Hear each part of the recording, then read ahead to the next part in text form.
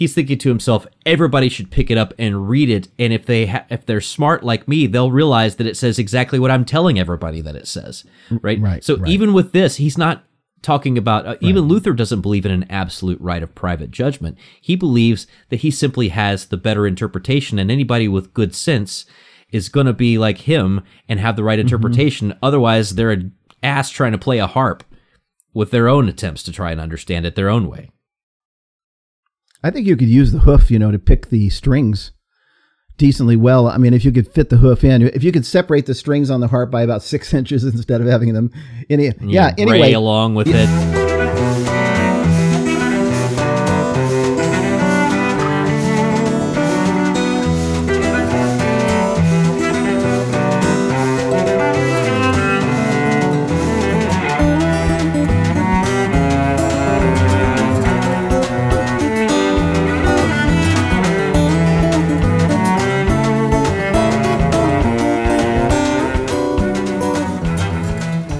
Well, hello and welcome to another episode of On the Journey with Matt and Ken, where we make the shows that make the whole world think.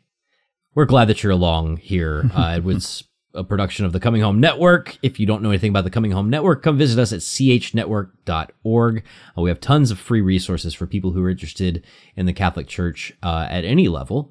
And we also have an online community that you can plug into and meet others who are like you if you want to connect with them and maybe share experiences. That's community.chnetwork.org. You can also give to make all of this possible. chnetwork.org. Click on the Compass program. So, Ken Hensley, we've been in the middle of Luther's story and using a bit of his story as a launch pad back into our own story. So if you could contextualize where we are in that particular journey. Yeah, I want to do that by going back to the beginning just to start. Go to the beginning to begin, because we kind of raked Luther over the coals a bit in our previous episode. And so I do want to emphasize this. I want to emphasize the fact that the Catholic Church never insisted that everything Martin Luther had to say about the need for reform and spiritual reform in the church or moral reform in the church was false. The church has never insisted on that. What the church has insisted on, and what I'm wanting to insist on in this series that we're doing, is simply that the two major fundamental doctrinal innovations that came out of the Reformation and that came ultimately from Luther were wrong and were a terrible mistake. And what I'm referring to here are the doctrine of justification by faith alone, the material principle of the Reformation, as it were, the article Martin Luther said upon which the church stands or falls, and the doctrine of sola scriptura, the idea that Scripture will function as the Christian's sole binding rule of faith and practice. So, in other words, even though we have said some things about Martin Luther as a person, his upbringing, his own spiritual and even psychological, I think, struggles, and even though we said some things last week about the things that other reformers said about him in terms of his moral life, I want to make that clear. I wasn't saying it. I was reading Heinrich Bullinger saying it, or we were reading, Philip Melanchthon saying it. We were talking about some things that Luther's contemporaries had to say about his own moral life. And so I want to just clear the air on that too. Yeah, right. Go ahead. To say that some of the baggage that I have from being a Wesleyan who was very much against, for instance, Luther's perspective on free will, because the Wesleyan Arminian position on free will is extremely robust. There's a very, very strong emphasis on the need to cooperate with grace. And so that's stuff that I'm falling back into old arguments I used to have as a Wesleyan Arminian with Calvinists, so I apologize for any of that. That was not the Catholic in me necessarily talking, although I do have plenty of Wesleyanism still in me. But yeah. Yes, and I just add one more thing to that, and that is, look, my life is filled with issues. So my goal in this is not to pound on a man in his time doing what he thought needed to be done. I want to focus very much on the ideas. Again, sola fide, justification by faith alone, and sola scriptura. And over the past couple of weeks, you and I focused on the first. That is, we looked at Luther's doctrine of justification, how Luther came to hold this doctrine, and what it was that he came to hold, that is, defining it, explaining it. And last week we looked in particular, Matt, at the moral unraveling that Luther himself admitted this doctrine of justification by faith alone led to at the time of the Reformation. And so I want to begin just recapping by quoting from Martin Luther himself. Unfortunately, it is our daily experience that now under the gospel, and he means under my gospel, the doctrine of justification by faith alone, in the legally imputed righteousness of Christ, unfortunately is our daily experience that now under the gospel, the people entertain greater and bitterer hatred and envy and are worse with their avarice and money grabbing than before under the papacy. Everybody thinks that Christian liberty and licentiousness of the flesh are one and the same thing, as if now everybody was allowed to do what he wants. This state of morals brings general discredit on the gospel and its preachers, as the people say, if this gospel is true, the person professing it would be more pious. So, and that's a debate, by the way, that we did talk about a little bit in the Arminian world on the comparison between liberty and license, right? You're free under the law. You're not bound by a set of rules. That doesn't mean that you can go do whatever you want. And at the same time, the way that Luther had talked about banishing the law of Moses, don't even think about this stuff from the law of Moses, unfortunately opened the door, as you mentioned, to being able to say, well, let's just not worry about any of it. Yeah. People use that as an excuse, even if that's not where Luther wanted everybody to go. That's where people sometimes did go. Yeah, even though Luther didn't want people to go there, when you say things like chase that stuttering and stammering Moses back to the Jews where he belongs and things like that, it's going to open the door, okay? So we talked about that unraveling last week, Matt, and this week I want to turn our attention to from the material principle of the Reformation, justification by faith alone, to the formal principle, sola scriptura. And what we're going to see, here's a little parallelism for you. What we're going to see is that Luther's insistence that Scripture should be taken as the sole infallible rule of faith and practice for the Christian and for the church. This teaching led to an unraveling in the realm of truth, even more, one could argue, even more devastating than the unraveling that the doctrine of justification by faith alone brought about in the realm of morals. And that's what we're going to look at today, the second unraveling, if you will. And so let's just start with a discussion of how sola scriptura came to be. When Luther came to his conviction about justification, he began to teach his conviction in the university classroom where he was professor at the University of Wittenberg, from the pulpit of the Castle Church in Wittenberg, and in writing. He began to write pamphlets and books, teaching his new view of the question of salvation, justification, how we are made right in the sight of God. And as he taught this, and as he wrote, he increasingly, obviously, came into conflict with the church because his views did not match the church's view. In 1517, Luther posts his 95 Theses on the door of the Castle Church in Wittenberg. In 1518, Luther meets with Cardinal Cajetan for 3 days of discussion. Now, I want to say something about the cardinal here quickly, because he's often mockable. He's often mocked in certain Protestant literature. Cardinal Cajetan was the vicar general of the Dominican order at the time. He had written an extensive commentary on St. Thomas Aquinas' Summa. This guy was no theological slouch, is the point that I want to make, okay? This guy was a stalwart theologian and philosopher, and he met with Martin Luther for 3 days to discuss Luther's views. Now, Cajetan wrote to Frederick the Wise, the Elector of Saxony, and he told him at the time, he basically said that his intention in meeting with Luther was to treat Luther as a father and not as a judge.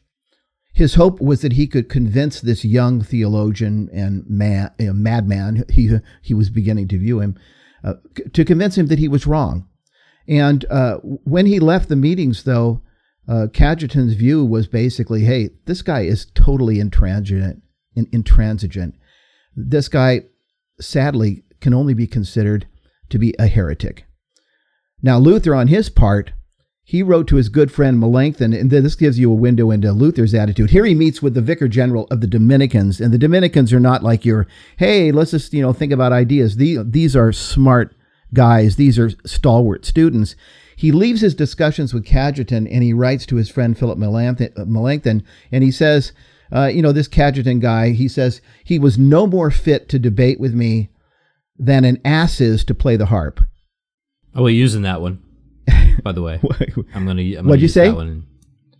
When next time somebody, I think is making a bad argument, just be like, people have talked about Luther's. No more fit. People have talked about Luther's arrogance. Okay, I won't talk about Luther's arrogance. I'll just say, take this for what it is. He leaves Cajetan saying, this man was no more fit to debate with me than an ass is, a donkey, to play a harp. Okay, there's more then, because he goes on from there to have his famous debate with John Eck in the beautiful city of Leipzig. Eventually, in 1521, Luther is brought before the ecclesiastical authorities as things heated up at the Diet of Worms. Now, okay, let's set the framework and understand what's going on here. When Luther stood before this tribunal, the issue at hand, or the issue on one level, was the issue of the gospel. That is, Luther's teachings about justification, comparing that with the church's teaching on justification. But on a more foundational level, the issue was that of authority. Because the church said to Luther, in essence, your teaching is wrong. And Luther said to the church, in essence, no, you're wrong.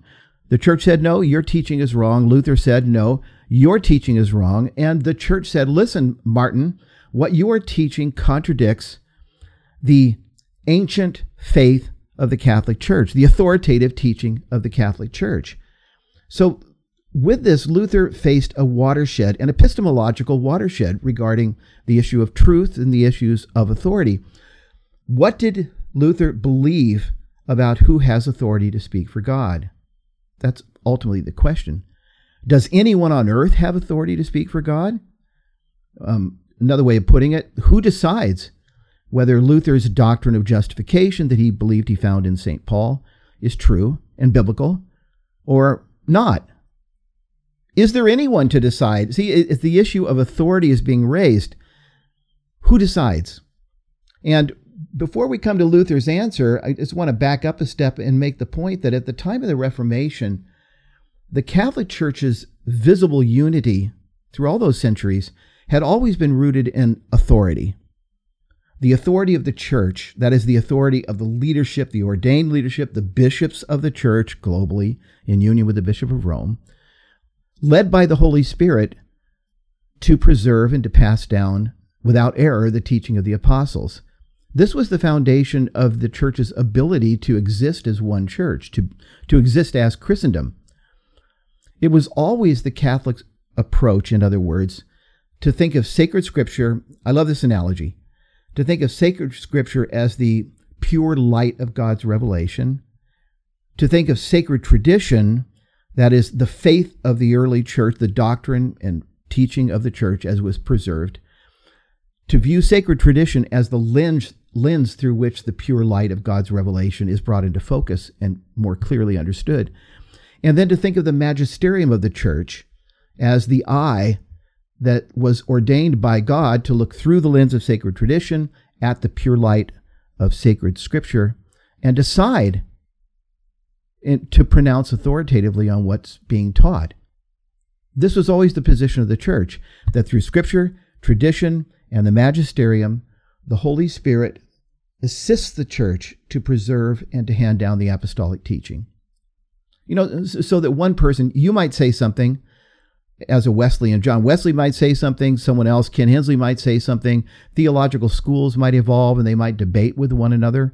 The idea was, though, that once the church in a formal way had examined the light of sacred scripture through the lens of sacred tradition and come to a formal definition regarding a matter of faith or morals, that the Holy Spirit leads the church so that Christians everywhere can grab onto that and embrace it as being true, just like the Christians did after the First Council of Jerusalem. Recorded if I can pause you right 15. there, because Sure. now that I understand that, I find that to be a really consoling and relieving thing. Before I understood it and how it worked, I thought, well, that sounds just like a fist coming down, right? Because it sounds as though, oh, what do these old people like? No, I mean, what if the Spirit moves in a fresh and new way, right?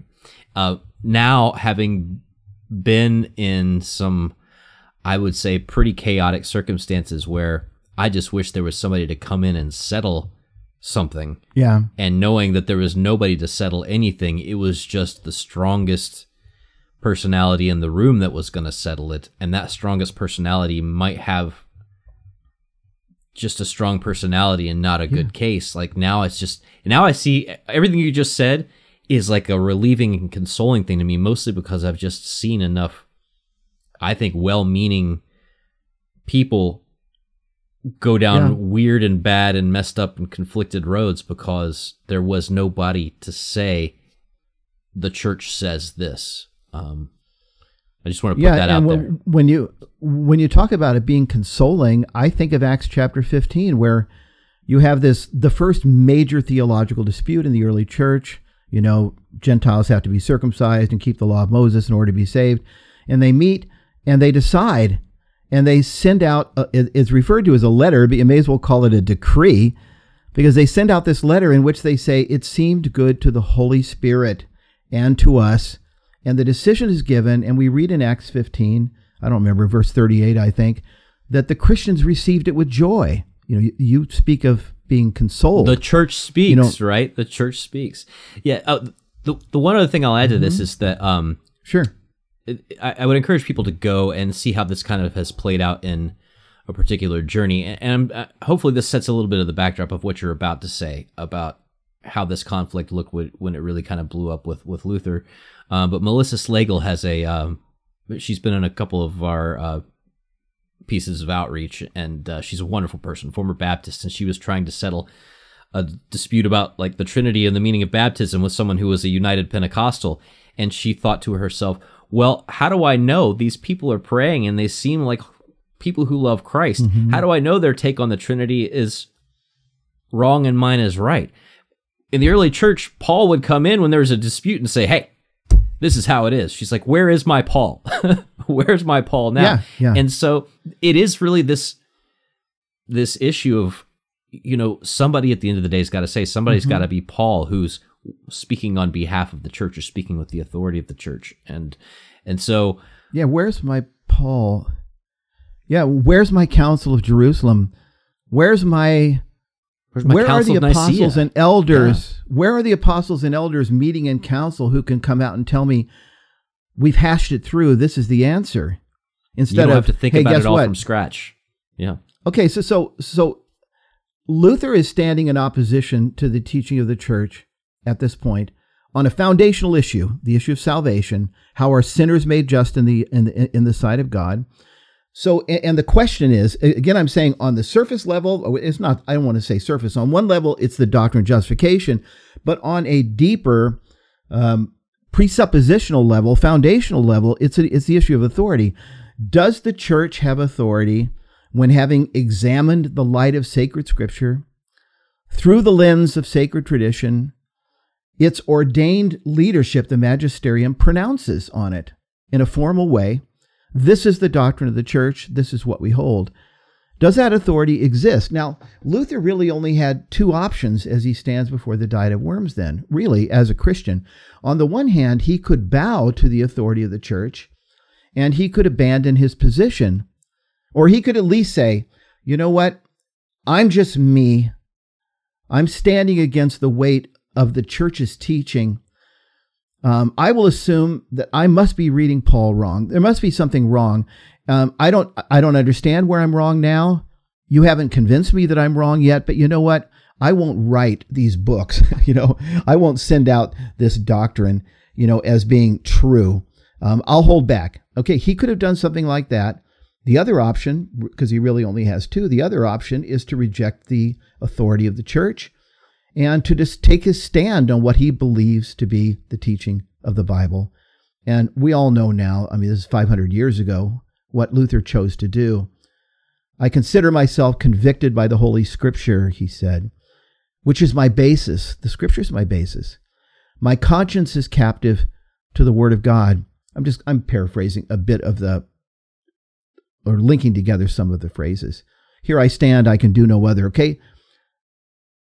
That's what Luther did. Luther basically said, okay, if you're forcing a choice, I reject the authority of the church, and I stand upon the only authority that I really see for me, and that is the Bible. And with this, Sola Scriptura was born. This is the birth of Sola Scriptura.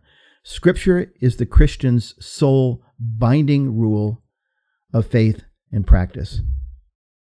I wonder what would have happened if in that statement, one of the cardinals or one of the ambassadors of the church would have stood up and say, you know what? We consider ourselves convicted by the Holy Scripture, and our consciences are captive to the Word of God, and we cannot and will not let you go on this, Martin, because it would mean acting against our own consciences, which is neither safe nor sound. God help us. Like, what if that had been the way that someone had positioned the answer? Because that's essentially, you've got two people saying our consciences are captive to the Word of God, and Luther's saying my conscience is captive to the Word of God in a way that is superior to yours, even though it's completely divorced from the entirety of church history. You know what I'm saying?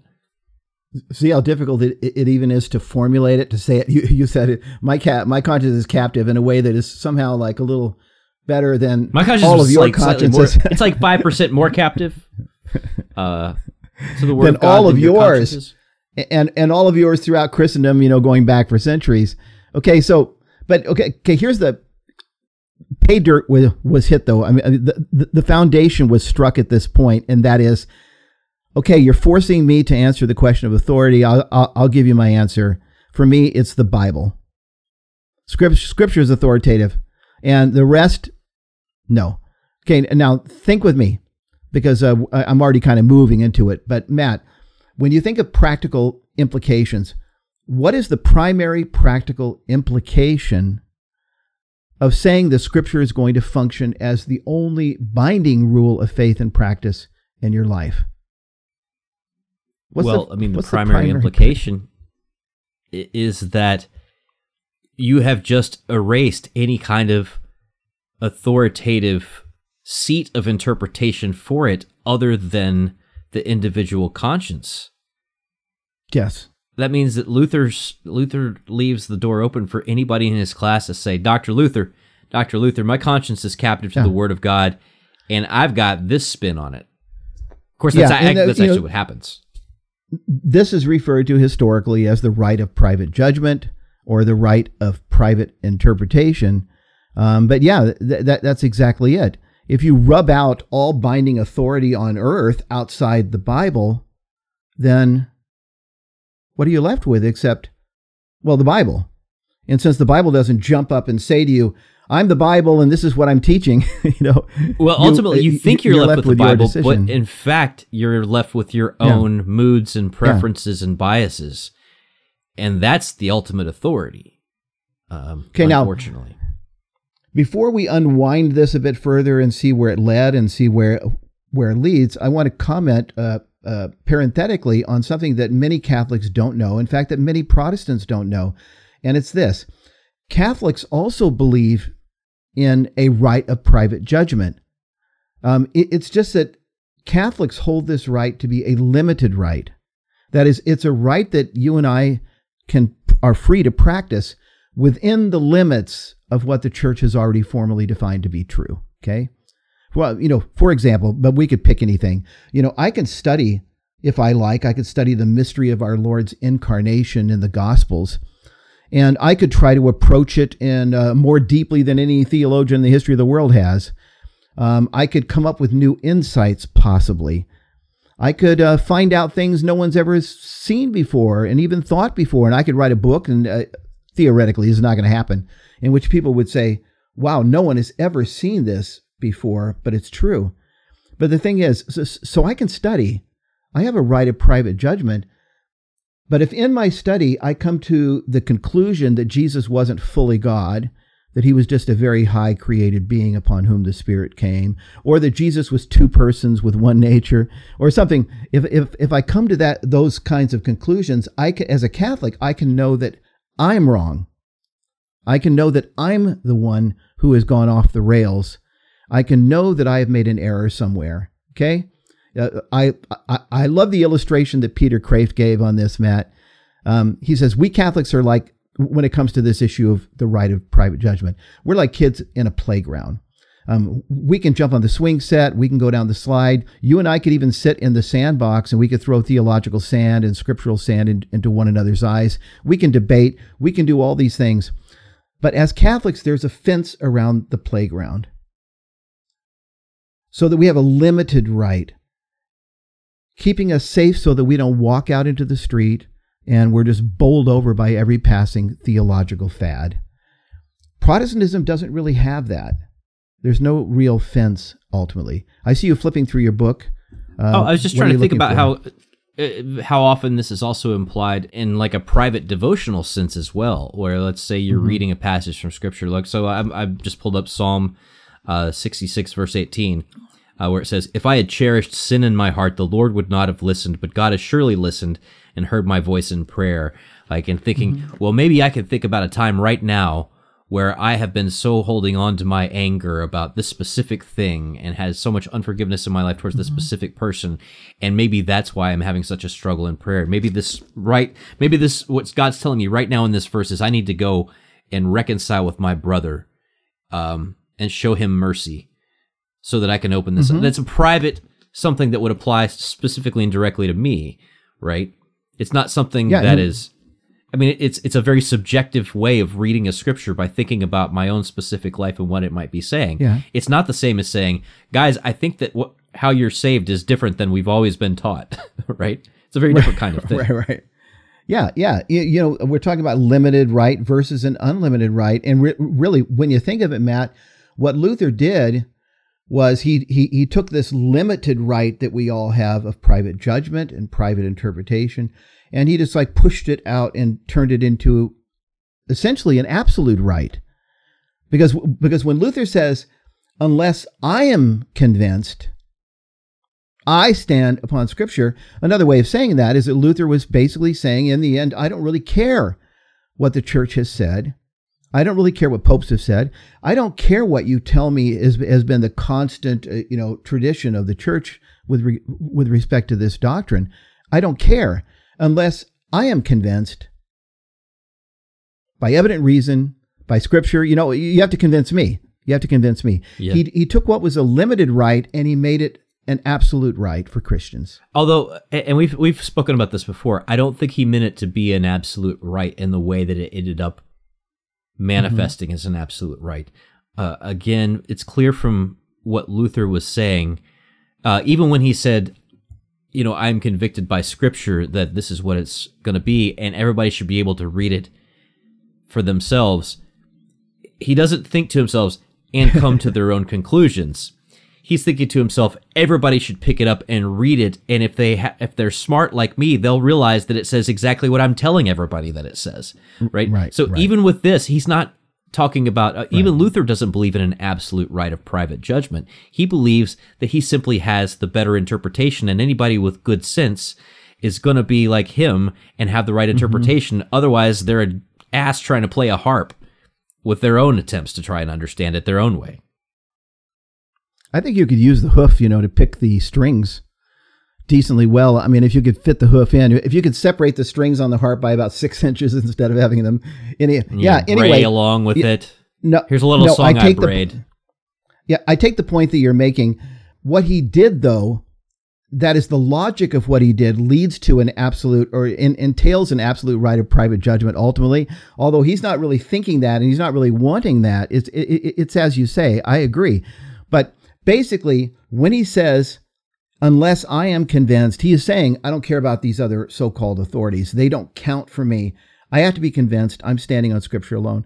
And when you think of it, in the absence of the kind of church that Catholics believe in, and that is a church with the Spirit-given ability to pronounce authoritatively on matters of doctrine and morals, what really is left? Again, if you clear the landscape of other binding authorities and you leave it with just the Bible laying there, just the Bible laying there in the middle of the desert, what is left but I have the right? And this is what happened, beginning with Luther, but then spreading more broadly.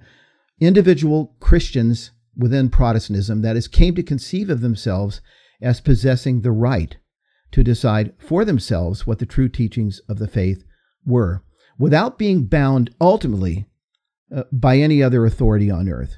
I mean, you could feel yourself bound by what your dad teaches you, or your mom, or Uncle Jim, or your grandpa, or what the pastor is saying, or what other theologians are saying, but you wouldn't be bound ultimately by any of that.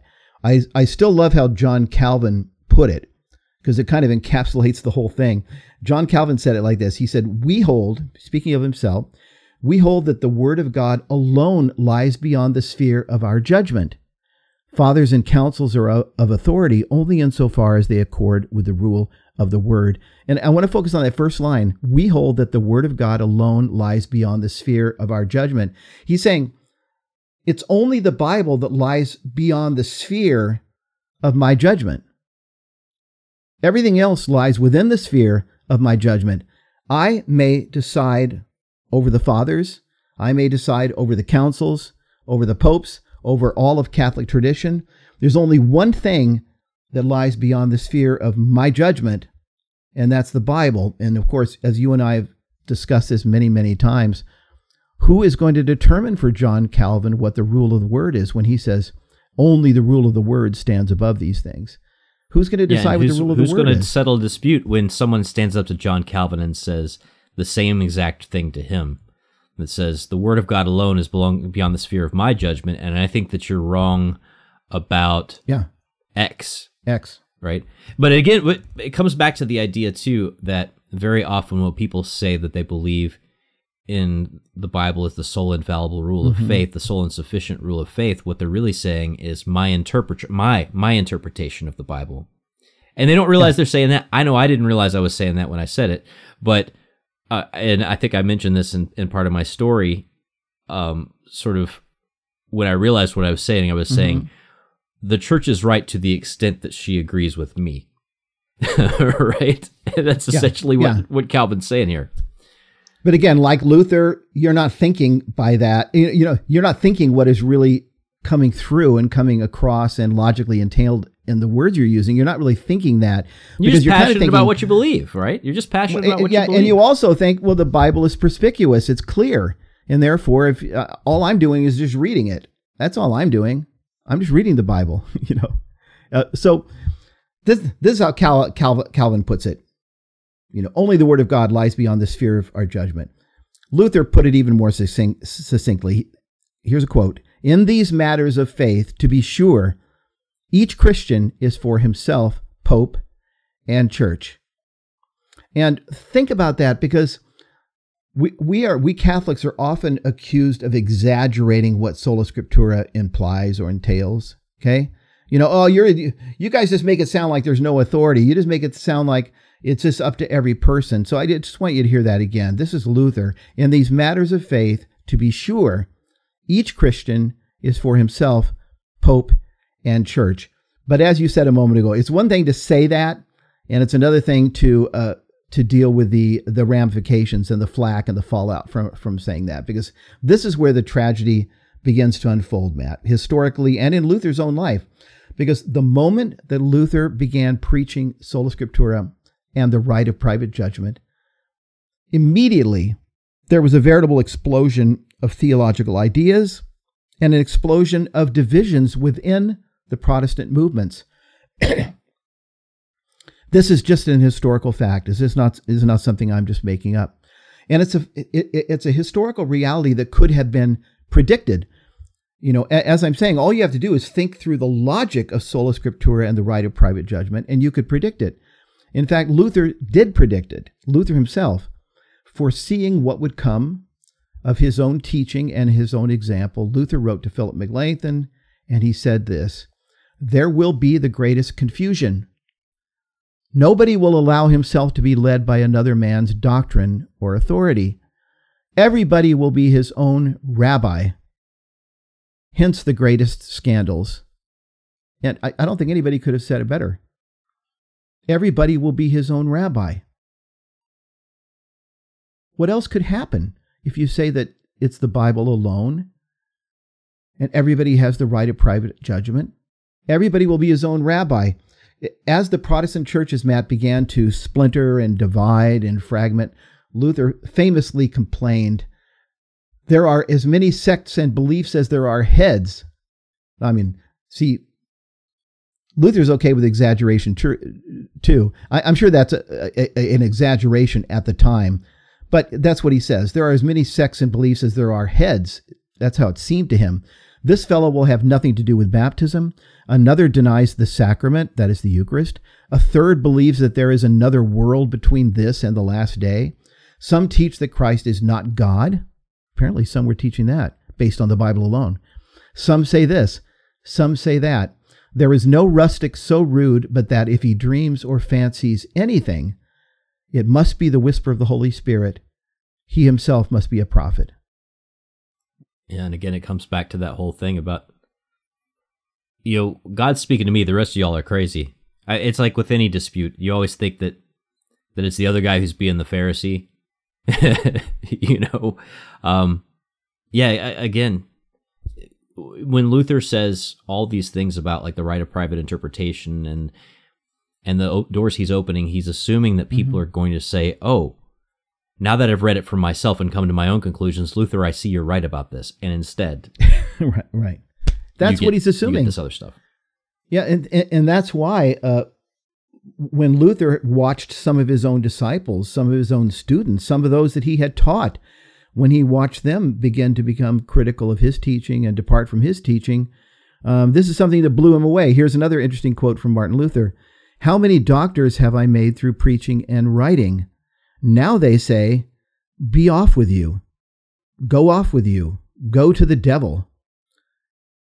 Thus it must be. When they preach, they laugh. Or when we preach, they laugh. When we get angry and threaten them, they mock us, snap their fingers at us, and laugh in their sleeves. That's a very colorful way of putting it. These are people he had discipled. These were his students at the university or others, and now they say, be off with you. Go to the devil with you, Now when he preaches justification by faith alone, they start laughing, and they start snickering into their sleeves. One more quote on this. Luther even admitted that the chaos was directly related. You know what? But before I even finish that sentence, this is what we saw last week, where we saw Luther admitting that there was a moral unraveling that resulted from this preaching of the gospel, that is, of justification by faith alone. Well, Luther admitted the same about the chaos that came from Sola Scriptura. He admitted that it was directly related to the rejection of the Catholic Church's authority. This is what he said. Since the downfall of popery and the cessation of excommunications and spiritual penalties, the people have learned to despise the Word of God. They no longer care for churches. They have ceased to fear and honor God. After throwing off the yoke of the Pope, everyone wishes to live as he pleases. And all I can think at this point is that none of this should really surprise us. I mean, this begins to seem to me like 2 + 2 equals, how are you going to fill in the blank? None of this should be surprising because the logic just seems inescapable. You ridicule and you reject the concept of an authoritative church, or the idea that the binding decisions of councils and bishops throughout the history of the church, that it would be binding. You reject that. You stand upon Scripture alone and you say Scripture is the only binding authority in the life of the Christian. Then how would you be surprised? Why would you be surprised when you look around and individualism abounds, subjectivism abounds, when there are as many views as there are heads, to use Luther's phrase? Yeah, and again, so this is, as we talked about how the unraveling of sola fide, of faith alone, justification by faith alone, leads to a moral relativism, the unraveling of sola scriptura, and it's actually a rather kind of heartbreaking in a way, honestly, leads to theological relativism, relativism in the area of truth. And I can't tell you how many people I've known, for a long, long time and ran around in evangelical circles with, who have been in one church and another church and another church, and instead of saying, they got to a point of exhaustion to where instead of saying, I wonder which one of these has the truth, instead have thrown up their hands and said, you know what, maybe none of this is true, right? There becomes an exhaustion in the marketplace of ideas. Maybe truth isn't even important. Maybe forget it, kind of. Maybe all that matters is, in a lot of these cases, is political power, right? Maybe all that matters is just getting as much as you can in the time that we've got, right? Let's fight about politics now. I mean, it's a you end up you either end up kind of feeling like nobody knows, or maybe it's not important that we even know. Maybe the truth isn't important at all. Maybe it's just me and Jesus, if I love him and he loves me, maybe that's all the church is. Maybe there's nothing more to it. It's all of these kinds of, but basically it's a relativizing that occurs in the realm of morals and a relativizing in the realm of truth. Before I begin to wrap this up, I just want to comment on one passage that was really important to me and that I thought so much about. It's in Ephesians chapter 4, where Paul talks about how Christ has given pastors and teachers to the church as gifts. And he says, the Lord gave pastors and teachers to the church in order to build the church up in unity, so that the children of God would no longer be blown about by every wind and wave of doctrine. Okay, just think about that image. This is why our Lord gives pastors and teachers to the church, so that it will be built up in unity, and the children of God will not be blown about by every theological concept, every charismatic pastor out there, every new idea, every new book, every new theological trend, fad, anything like that. And it's when the question came to me, Matt, that I feel like it was like a bulldozer coming through my worldview. When this question came to me, how can pastors and teachers accomplish this? How can they accomplish this goal of building up the church in unity if each one of them is his own rabbi? If each pastor, if each teacher is his own rabbi, how can their teaching possibly build the church up in unity? I mean, they could build their congregation up around their theology, and then the guy down the road is building up his congregation around his theology. But how could pastors and teachers writ large, or speaking globally, how could they function to build the church up in unity so that the children of God are not being blasted around by every wind and wave of doctrine, when each one functions as his own rabbi? Isn't it exactly the reverse? Yeah, and I hear people say, well, you got all kinds of divisions in the Catholic Church. You got all kinds of people who are liberal, conservative, whether it comes to liturgy, whether it comes to theology, whether it comes to morality, whether it comes to the partisan political bickering. You got pastors, you got priests that fall down on different sides of those different questions. And I would say, yeah, of course we do. But none of them can get up and say, hey, you know what? Instead of having an 8:30 and an 11 o'clock mass on Sunday, what instead we're going to have is an 8:30 sort of town hall meeting and then like an 11 o'clock book club. And that's what we're going to be starting to do on Sundays. They don't have the authority to do that, right? At a bare minimum, they're still tied to this stuff. Yeah, with all the divisions that you referred to and that you're talking about, there is still one system of theology. One binding system of theology, such that a book can be written called the Catechism of the Catholic Church that spells it out. Yeah, and the people who more to be said from it, or the people who are messing with it, sometimes will even be open about the fact that that this isn't what the church teaches now, but it's what I hope the church will teach one day, right? There may be people who don't do all these things, but it's not about what a Catholic believes. It's about what the church teaches. at the end of the day, which is a very different kind of thing. Very different kind of thing. The way that I've organized that in my head is like this, Matt, is that the formal principle within Catholic theology is an authoritative church. To the extent that Catholics adhere to that, there is unity. The division only occurs as people depart from that and say, well, I understand the Catholic Church's teaching is X, but I reject it now. On the other hand, the foundational principle within Protestantism is the Bible alone and the right of private judgment. And so the more that individual Christians adhere to that foundation, the more division results because I take the Bible and I take it seriously and I read it and I decide for myself what it's teaching, and it's not the same as what you decide.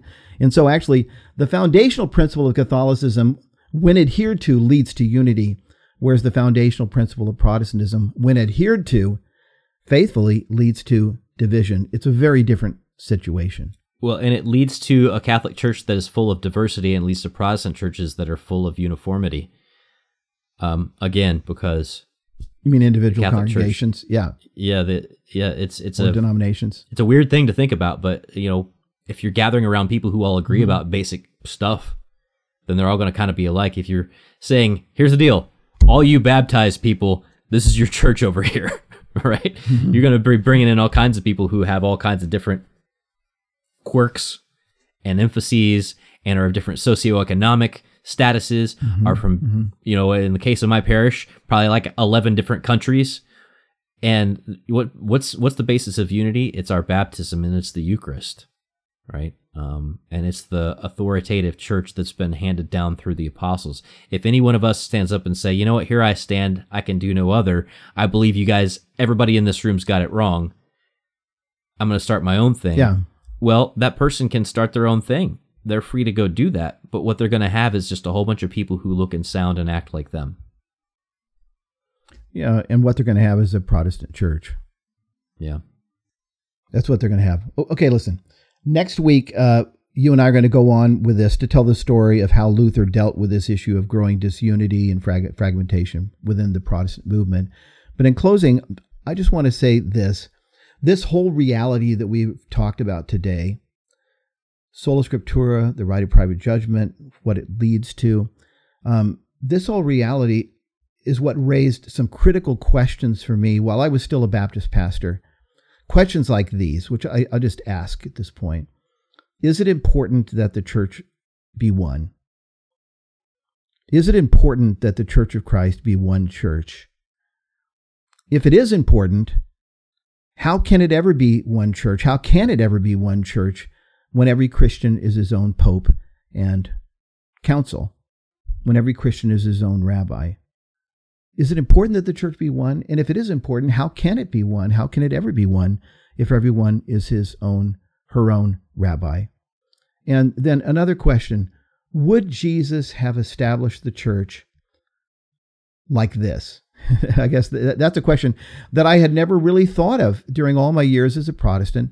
Would our Lord have established his church without there being some method by which the true teachings of the faith could be preserved and known?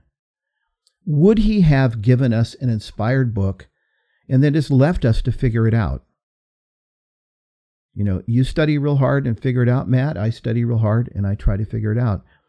These are questions that really began to push me and open me to being willing to say, for the first time, really, to say, what does the Catholic Church say about these things? What is the Catholic worldview? Yeah. Again, all this resonates with me because for me, it wasn't merely studying a historical case of, what did the right of private interpretation look like back then? It was a matter of me watching it play out in a number of different scenarios over the course of a number of different years from high school through college and beyond. Mm-hmm. And I mean, you're kind of forced to ask the question. But I'm also forced to ask the question thanks to you and Dr. Luther about like a thing in my head about what it must look like for an ass to play a harp. And all I could think of was Quick Draw McGraw. You separate the strings. Yeah, go ahead. Quick Draw McGraw a horse or a donkey? Do we remember this? The one who did the El Kabong thing? Because that's not a harp, but it's a guitar. It is a string I instrument. think he's a horse. Is he a horse? Okay, well I then think never he's a mind. horse, of course. Well, none of what I was about to say then applies. But All right. we are glad that you've been sticking with us through this entire episode, this entire series on Martin Luther and kind of the chronological trajectory of his worldview and the way that it played out, and hopefully understand a little bit more about where he was coming from when he came up with things like Sola Scriptura and Sola Fide. Go back and watch some of the other series. I know there's sometimes comments on the video saying, hey, you never got to this. I'm like, well, we did. That was like 7 episodes ago. So check out some of the other series episodes by going to chnetwork.org/onthejourney. If you're interested in conversations about this because it's stuff you're struggling with right now in your own world, especially if you're a Protestant pastor, come visit us in our online community, community.chnetwork.org. And of course, all this is brought to you because of the generous support of people supporting our work. So if you're one of those people who wants to be part of that and be a financial participant in the project, then definitely go to chnetwork.org/compass. I'm Matt Swaim. Ken Hensley, thank you as always. We'll talk to you next week. All right, and I'll see you again next week. Bye-bye.